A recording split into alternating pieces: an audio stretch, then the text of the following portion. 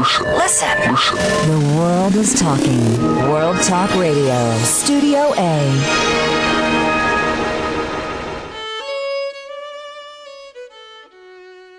Welcome to Civil War Talk Radio. I'm Jerry Prokopovich.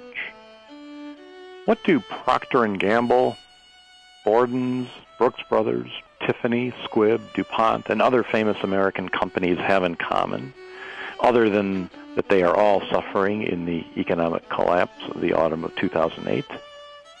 They were all active in the Civil War. We'll learn today about the intersection of business and military history with James Schmidt, author of Lincoln's Labels, America's Best-Known Brands and the Civil War. Join us for a conversation with James Schmidt and me, Jerry Prokopovich, on Civil War Talk Radio.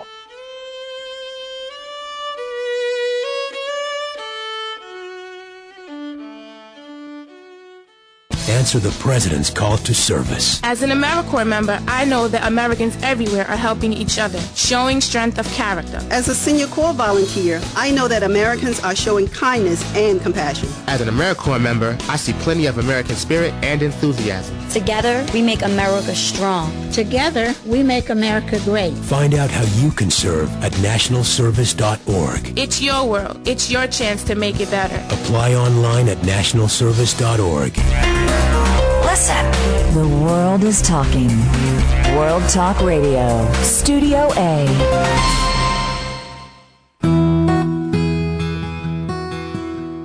Welcome to Civil War Talk Radio.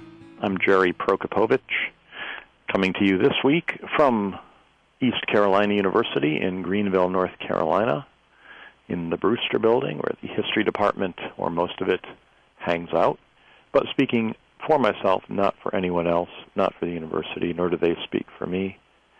Greenville is a popular place this election season. We had a visit from the Democratic candidate Barack Obama in April. This coming week, the Republican vice presidential candidate Sarah Palin is coming to visit. So there's lots going on here in Greenville, a speck on the map that suddenly is part of a battleground state. So lots happening here. But here at Civil War Talk Radio, we are focusing on the 1860s, looking at the past, looking ahead into the past. We'll have some very interesting guests in the weeks ahead. Ed Ayers will be here, the president of the University of Richmond and author of some very interesting books. We'll have a biography of Ed Johnson. We'll have some other topics, miscellaneous interesting things. And we will not, however, have a show next week on Friday, October 10th. For your planning purposes, there will be no new show. I'll be that weekend in Knox College in Galesburg, Illinois, at the annual Lincoln Colloquium, and carrying on the trailing end of the Did Lincoln Own Slaves World Tour. Come and get a copy of the book, talk to me about it, tell me what you think of it, suggest some guests for Civil War Talk Radio if you wish.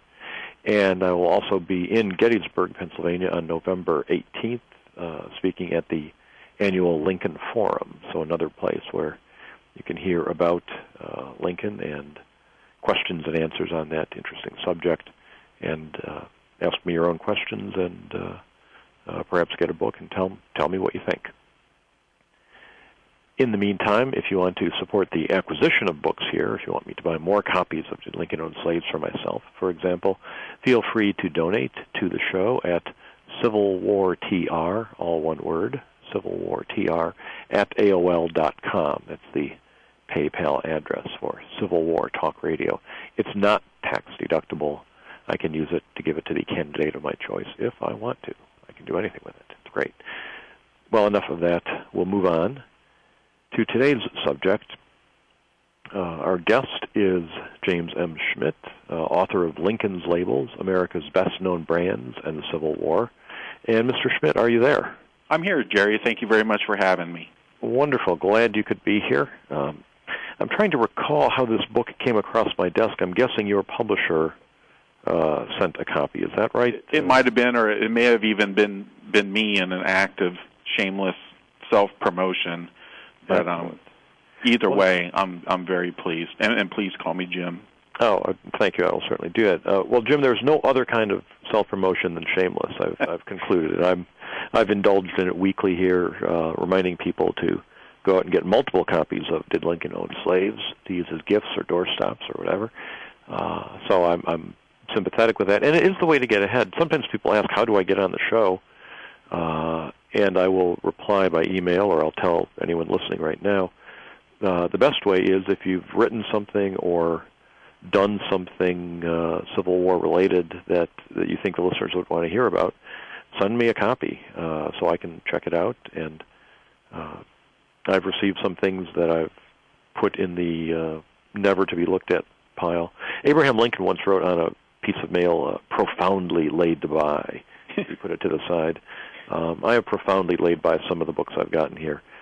But more often than not, as with this one, it's a subject I would never have really thought about myself, never would have gone looking for. But when I got it, it was interesting and worth knowing about. So we'll get to that, but from your biography, I understand in the daytime you are a chemist, a bioanalytical chemist. What does a bioanalytical chemist do? Well, I actually do experimental science and analytical chemistry, but a bioanalytical chemist analyzes samples from in-life experiments. And my primary duty here at the company I work at is to, on my day-to-day basis, look at how quickly drugs break down in the body and maybe even find out what they break into. And so, that's what I do as a day job. So how does that connect with your Civil War interest? Did you play with the chemistry set or the Marx Blue and Gray Soldiers when you were a kid? The chemistry set first. And actually, the Civil War interest, although even as a kid I'd always been very interested in history, especially genealogy. My own family history is very interesting, and I think that inspired me. But I had pretty much laid, any reading or pilgrimages or anything like that aside, but it was a business trip about 15 years ago to Richmond when I actually got there a few days early and had some extra time and took the advantage to go to some of the battlefields there almost on a lark and met an MPS ranger who took me around Cold Harbor, and I was hooked since then. So that was my initial, reintroduction to American history. And then the writing and the real interest in it was actually born out of my day job because I became more interested in some of the scientific and technical aspects of the American Civil War, which led to learning more about some of these companies, broadening my interest also to medicine and writing on medicine in the Civil War. So really it was a combination of the two. Well, let me interject a note before asking you about that, which is I recall talking to a park ranger at Gettysburg when I was, I think, in 6th grade, long time ago. But his personal interest in me and in my validating my interest in the Civil War really was a life-changing experience. And the park rangers, I cannot say enough good things about the work they do at the national park locations. I am hoping to have John Latchar, the superintendent at Gettysburg, on the show. He was to be on later in October, but there's a schedule change, and I'm still trying to persuade him to find room in the schedule to make that up. So if any listeners are visiting Gettysburg, leave a note on the superintendent's door to tell him to get back with me and get on this show, because his people are the reason why a lot of us are listening, or his people in his organization, like the ones you met, Jim, in Richmond. Sure, and just to add to that, it had already been 15 years, but in the past couple of months with the book coming out and everything, I was able to find that ranger, Eddie Sanders, who still is associated with the Richmond National Battlefield Parks, and tell him, very happily, the inspiration that he gave me. And certainly 15 years ago, it was enough for me to go to the bookstore and buy a new book, and now I'm writing one. It really, I was really happy to be able to touch bases with him again. I'm delighted to hear that. That is what people in any form of education, at any level, we're not in it for the money, obviously, but when a former student or a former museum guest or a battlefield visitor comes back and tells you what what an impact you had, that does make it worthwhile. Well, you said you mentioned medicine, and I want to talk about that. You have written for the magazine North and South, which I'm sure all our listeners know. Keith Poulter, the editor, has been on the show. Al Nofi has been on the show, who edited the knapsack column, the column that told little interesting bits and pieces. And I understand you wrote for that column initially. Is that correct? That's right. It was actually many of the longer chapters in this Lincoln's Labels book actually started as very short articles in Al's knapsack section, and Al was very kind enough to write the foreword for the book as well. So 4 or 5 of the companies appeared as very short 900, 1,000-word articles in the knapsack section. I actually had one about, not in the book, but I still think a very interesting story about Milton Bradley appears in the latest issue of North and South. What? I'm sorry, that one's not in the book. What does Milton Bradley have to do with the Civil War? Well, Milton Bradley, the game maker, played a really interesting and important part in the Civil War. He started out as a draftsman and a patent agent, turned to the printmaking trade as it became popular, and one of his very first prints that he printed off was a lithograph of the beardless Abraham Lincoln after a photograph taken by one of the folks at the Springfield, Massachusetts newspaper, and he printed thousands of copies of it. Well, of course, Abraham Lincoln took the advice of an 11-year-old girl and grew a beard. So now Milton Bradley was left with thousands of copies of a print of a beardless Lincoln and really not able to sell them. So he turned his printing press to printing games instead. He had invented a little game called what he called the checkered game of life, and he printed copies of that and went to New York to sell them door to door, and it turned out it was very popular. He sold 40,000 copies in the first year alone, and that's how he turned from a printmaker into a game maker. During the Civil War, he sold a little kit of 7 games, some of them standard chess or checkers, dominoes, but also the checkered game of life, which he called Games for Soldiers, advertised it widely, said he'd send it anywhere for only $1, advertised just like they do now in the newspapers at Christmas time, said it was just a thing to send to the boys in camp or the hospital. And so, he played a very interesting part. He also actually intended to volunteer. He's still a rather young man, intended to volunteer for the Army, but the superintendent at the Springfield Armory, knowing his talents as a draftsman, persuaded him to do work at the arsenal instead, making drawings. So, of course, a century later, on the centennial of the Milton Bradley Company, they hired a game maker who started hunting through the archives, came across a checkered game of life, and then reintroduced it, what we know now, as the game of life. So, a very interesting story. All of us have played Battleship or the Game of Life. We all know who Milton Bradley is or know the name, but I would wager that few of us know, kind of an interesting role he played in the American Civil War. No, that is interesting. The Game of Life is, as simulations go, is not perhaps the best if you look at it as that kind of game. But it's I've played it with my daughters more than once and tried to acquire the competing cards of happiness or money. And, sure, it does actually give you something to talk about with the kids. Yeah, and it's of course the Game of Life, as it was reintroduced, is very different from the Victorian era game that Bradley produced. It was very concentrated on virtue and morals. So, they didn't even have dice packaged with the game. They used a little teetotum instead because dice was mostly associated with gambling and vice. So they even had to twist that a little bit. So it was definitely a different game, but it has its legacy in the reintroduced game that we've all played.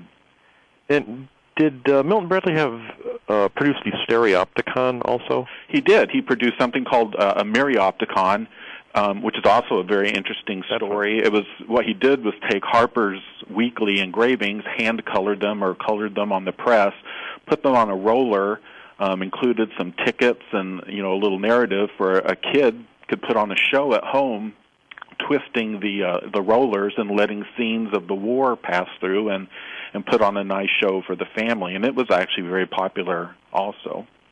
I remember the museum I worked in, the late lamented Lincoln Museum of Fort Wayne, Indiana, I remember purchasing for that museum a Myriopticon, rather, which we had on exhibit there. And as you say, it was like a tiny stage with the scrolled the scrolls containing all the pictures that rolled from one side to the other, and you could entertain your friends and show them scenes from the war. Very interesting piece. Yeah, and as a matter of fact, it's obviously too long of an address to spit out on the phone, but if people do look at that North and South article, at the very end of the article is a link to a website at the University of Virginia that has kind of an interactive Myriopticon. So they've made it to where you can press a play button and the scenes from a Myriopticon that's in their collection play through. So if anybody wants to see it, that's an excellent way to do that. Well, I'm guessing if you just put the word Myriopticon in your search engine, sure, it'll probably end up in the right place. That's right. Well, now the Milton Bradley story you say is not in the book, but many other companies, well-known ones are. Procter & Gamble, for example. The legend that the Procter & Gamble moon and stars symbol has some occult background does not appear in your book. Apparently that's not the case. It was simply a symbol. But these were two real people, Procter & Gamble. Well, tell us how they interacted with the war. Sure. Well, actually, their founding story is kind of interesting. They arrived in America separately from England and Ireland, ended up marrying sisters, had competing businesses, but their father-in-law noticed that they used some of the same raw materials and encouraged them to go into business together. So James Gamble and William Procter formed a business in 1837 and called it the Procter & Gamble Company. They were soap makers and candle makers. When the war came, they secured contracts for soap and candles, were able to increase the capacity of their factory, branded actually the boxes that they sent out with with the Procter & Gamble, as it was then a trademark as such, and became one of the most widely known firms in the North through that kind of ersatz advertising that they did. Another interesting thing about Procter & Gamble and about some of these businesses in general, and a connection with kind of a wider sense of history, is how they kind of co-opt Cincinnati's own Civil War history and kind of make it their own. And I think that's probably true for other companies as well. They recognize, the part that they played in the Civil War, and if it hadn't been as important as it was, Cincinnati's own part in the Civil War kind of becomes, for their purposes, part of the Procter & Gamble story. So when you're reading about Procter & Gamble, you're also going to read a lot about Cincinnati and the American Civil War. Where do you find information on companies like this? Do most of these companies have their own archives? Some of them do, and some of them don't. Procter & Gamble is an example. American Express, Wells Fargo, especially DuPont, Tiffany's are all companies that make archives part of their business. They have professional historians or archivists that are stewards of their collection that can be between 150, for DuPont, more than 200 years old now. And the corporate archivists proved to be very cooperative, very enthusiastic, and kind of a first stop for me when I started researching a company.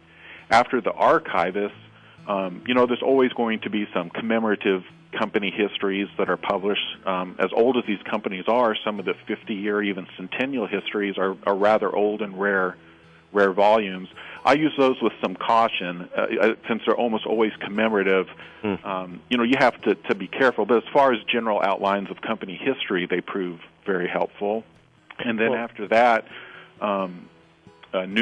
period newspapers, looking for advertisements, looking for mentions of the company, official records. I'm not saying I'm the only one, but I'm probably one of the few people that's typed in Tiffany and Company into an official record search instead of Grant or Lee, and came up with several interesting hits. So a wide variety of resources, some period, a lot of cooperation from the corporate archivists, and then just some other general secondary sources.